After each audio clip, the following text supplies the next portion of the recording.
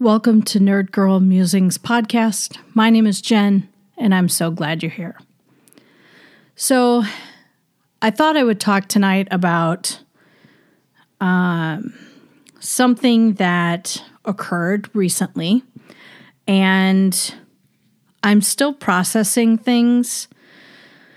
So, I'm not quite sure what to do with all of my processing, but certainly talking about it, I think, helps. I've started to get very involved in the adoptee world through Instagram, through some support groups. It's been very interesting finding more people that think like me, that feel like me, probably around the same age as me, simply having some of the same experiences. And I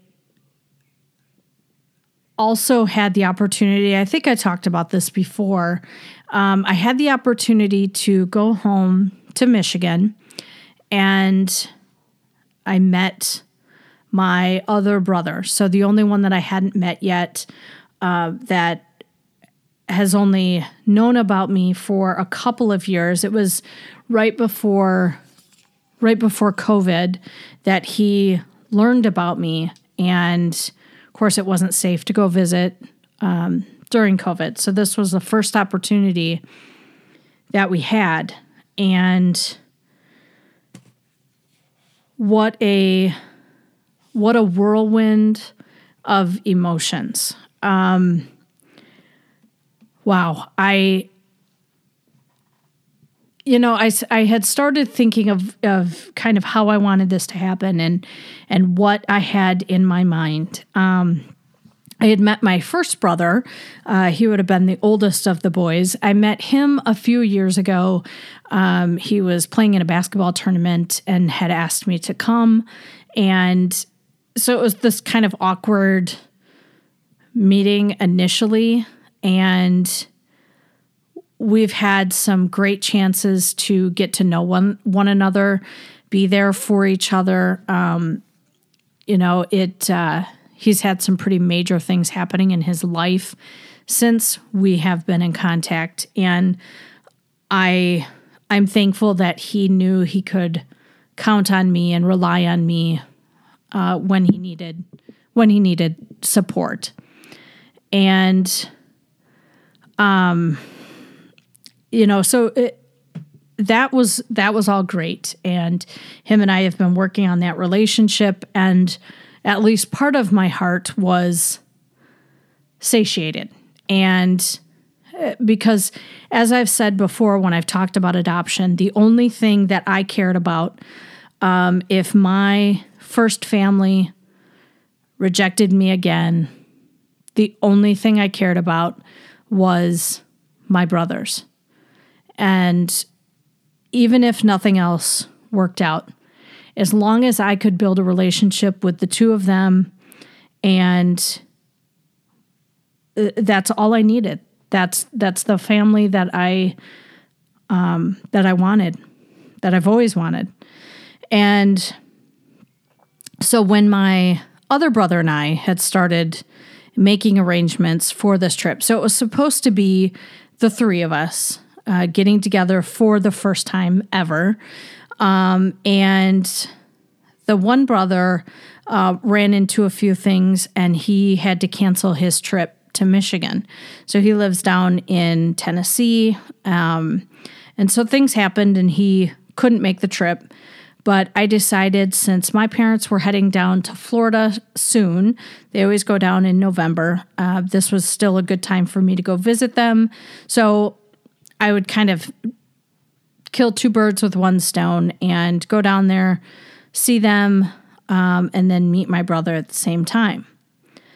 And if it was just that easy, it would be great. So first, I had arrangements with the three of us. We were going to meet together. That didn't work out. Then my dearest friend was trying to get time off to be able to come with me to support and kind of be there for me because, whether the guys realize it or not, this is a pretty big thing. And I'm sure they realize it in their own way. I know one of them listens to my podcast. So Josh, if you're listening, I'm sorry. I always talk about you guys. But I think they know on some level that this is a big thing. We've never talked about it too much. As far as like how they feel or how they're processing thing. I know my one brother, Josh, is, or has been angry in the past with his mom, with my first parents, for not telling them about me. So I wasn't quite sure what to expect doing this alone. And as much as my friend tried to get time off, she could not get time. So, here I was tackling this on my own. And to say that I was nervous and apprehensive and worried is an understatement. I really struggled with that for a few days. And if that's all it was, that would have still ended up being a great story. But of course, that is not how it all goes. So when I got to town, I had messaged my brother and I was like, I'm in town. It was a Saturday. And I'm like, essentially I have Saturday night, all day Sunday, all day Monday, and if necessary, Tuesday morning. That's the time that I have. What works best for you? And it took a while for me to get an answer. And when he did, first it was like, okay, let's meet on Sunday. That's great. So Saturday night we did a dinner. It was great with my folks at least. And Sunday I had messaged him and then he sent a reply and just said, you know what, tomorrow will work better. Okay, so Monday it is. Well, one thing about Michigan that I didn't realize and is so different from Wisconsin is all these restaurants that are struggling to find people to work. Well, they're open on the weekends because that's where the money's made. But then they close Monday, Tuesday, Wednesday because they were open all weekend. So when my brother had said, let's meet Monday morning, I was like, great, let's find somewhere. So I looked up the town that he lived in, and it's a relatively small town. It's the next town outside of where he grew up. And they have a handful of restaurants. And of course, it's one of those things where my dad's like, oh, I swear there was a Big Boys, which was really big in the Midwest when I was growing up. And I'm like, I thought they closed all the Big Boys. No, there's a Big Boys there. And I look and sure enough, it's no longer a Big Boy. It was bought out by somebody else. And I said, well, that doesn't open until Wednesday. And every single place that I had looked at was closed. And I was trying to figure out what to do. And so I had asked him if he wanted to come my way, wanted me to go out his way, meet in the middle, kind of what was the plan. And I didn't hear back from him. And so I'm looking for plans on what to do with my parents on Monday before I head home and worrying about this time that we were supposed to meet. And I still wasn't hearing back from him. So that was causing me to stress out pretty bad. And then I was getting upset because then I thought, all of this, if he doesn't respond, then all of this is for nothing. And so my parents and I had planned on going to this little animal farm petting zoo place just north of the town that he lived in. And so I kind of resigned myself for if he answers, great. We're going to meet him somewhere. If he doesn't, I guess that's just the way it is. And we're going to keep going north to this place that we're going to. So I get my parents up really early Monday morning. We're getting ready to head out. And I hear from him and he says, how about after I drop the kids off at school, and will that work? And so I was like, yep, it'll work. It's going to take me about an hour to get out there. So we head out there. I found a place called Tropical Cafe Smoothies or something like that. And it was literally one of the only places I could find that had food that was open. And so my parents said, well, drop us off at McDonald's. We'll go in. We'll sit there for however long you need. And then when you guys are done, come get us. And then we'll go off on our way.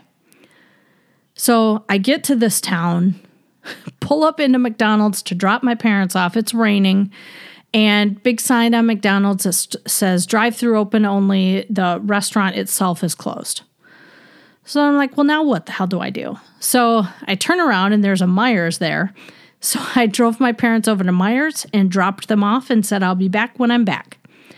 So they meandered around Meijer's for hours, poor folks. And my brother, I'm sitting there outside this tropical smoothie cafe place, and I'm messaging with my friend. And so I was like, do I go in? Do I stay out here in my car? What's the proper protocol? I don't know what to do. And then I saw him pull up and I was like, oh shit, he's here. And so he gets there and we both get out of our vehicles and we walk inside. And I said to the girl behind the counter, I said, I saw that you have like 3 breakfast items here. And she's like, well, we're actually out of eggs and we don't have this. And so I turned around to John and I said, well, looks like it is a healthy liquid breakfast for us this morning, because he was even trying to find another place to go and there wasn't anything open. So we sat down, I bought him a smoothie, sat down there, and for the next 2.5 hours, we started that awkward phase of starting to get to know someone who essentially were complete strangers. We share DNA, but we didn't grow up together, so we need to learn how to have that relationship.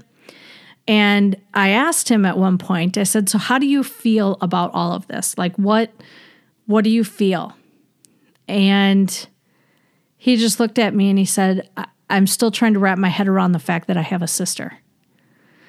And I can tell you that there is nothing in the world that makes my heart burst more than hearing my brothers call me their sister. Josh does it a lot. He always will say something sis, sister. Thank God he doesn't say sissy, because I would have to punch him. I can't stand that. But anyway, my heart literally explodes every time I hear it. And it makes me feel like family. Like for the first time, I have family. And nothing against my adoptive family, because they did the best that they could. They raised me the best way that they knew how. But ultimately, adoption is a series of grief milestones, of grieving the family that you could have had, the life you would have had. And I will forever be thankful for the life that I had, because I think I had opportunities that I would have never gotten otherwise. But it was a life it was a different life. It doesn't mean it was better necessarily, but it was different. And I missed out on the opportunity to grow up with my brothers. Yes, I was much older than them, so I would have been like junior high-ish when they were born. But, it's still, they would have been my brothers right from the beginning. And I knew about them when I was 18-ish. And so they were like 6 and 3 or something. So I had to wait for quite a few years for them to get old enough to understand to, thankfully Josh had found me because I didn't feel right going to them. But I missed out on that opportunity. And whether it would have been a happy home or a bad home, I don't know, but it was still my home. And that part is still hard to reconcile. And the fact that money was exchanged for an infant, I don't know. So I could go down that rabbit hole all day. And I'm still wrapping my brain around some of those things and how I feel about all of it and what I feel versus just other things that I read and I see.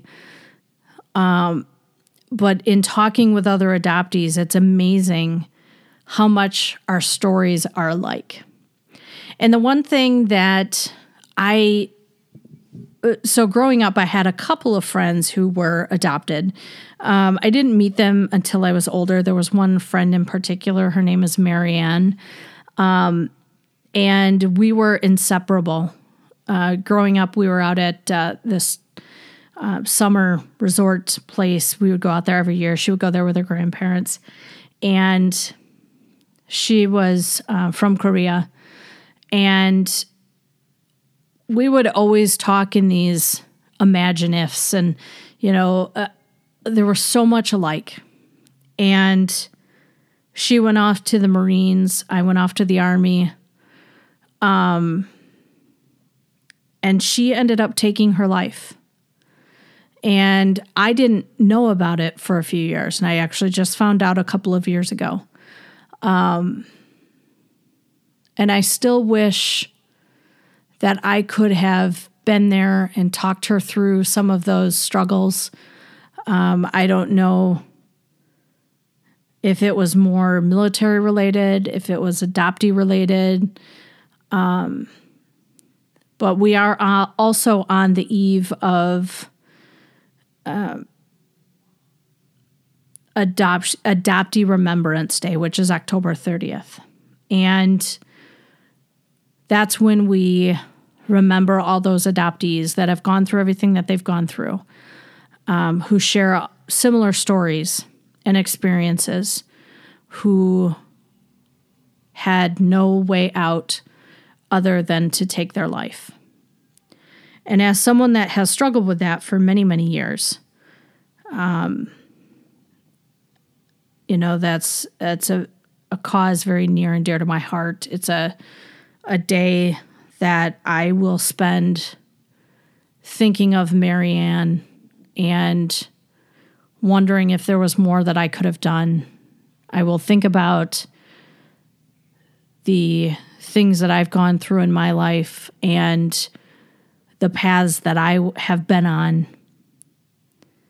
for many years, and how one step in a different direction would have led to very different results. And, it's not easy, I think, to say or to talk to people about some of these feelings, and whether it's therapy or talking with friends or talking with others that you can connect with. It's just important to know that you're not alone. And I think that's what, at least for myself, I struggle with a lot, that I feel very, very much alone.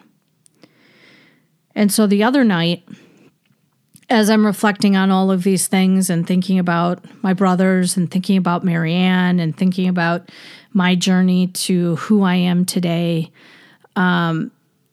I went to go get a new tattoo. It was Tattoo Tuesday. And I had thought a long time. I thought I had known what I wanted. So I have an upper part of my sleeve, which is sort of Asian inspired. There's a tree on there that my partner's mother, I used to see this tree in the fields on the way up to her house. And when she passed away, it was kind of my way of honoring that memory that I don't get to see every day. And so I had initially thought that I was going to continue on that sleeve with a giant koi fish. And that's sort of been my plan for years. And now that I have met both of my brothers, and I've had a few weeks to reflect on that and to kind of process it, and I still don't think I've processed it completely, but I decided to honor this whole process that I've been through and do that with this tattoo. So I, in my mind, knew what I wanted. And so I explained to my tattoo artist, I said, I want an old school map. Think of just an old kind of yellowing, ripped up, torn edges, faded in spots map. And I want to have a regular compass and a nautical compass. And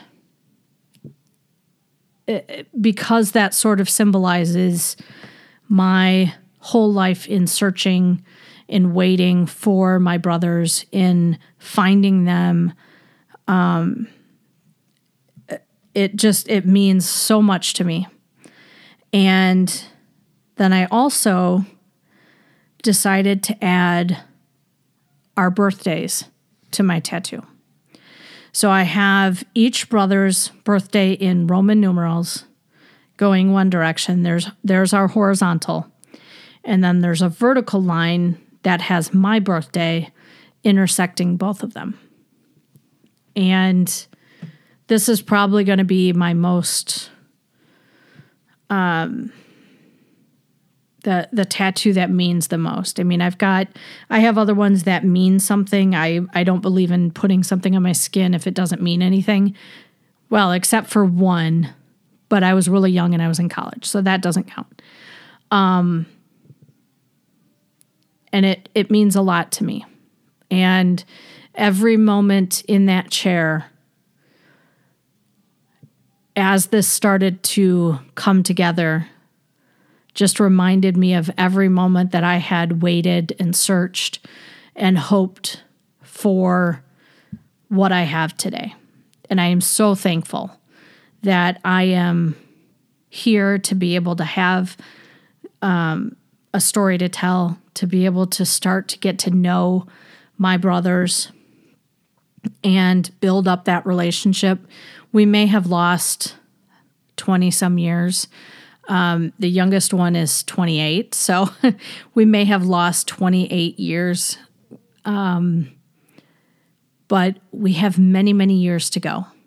And I'm really looking forward to getting to know them as my brothers, as fathers to their children, as husbands to their wives. I'm just excited to watch them grow into the men that they are and that they will become. So I couldn't wait to share this with the world, of what an exciting month October was for me. It's just taken me a really long time to process all of this and try to get some words out. And I'm sure over time that's going to continue to evolve a bit. But for now, this is what I've got. So thank you for listening. Take care and be well.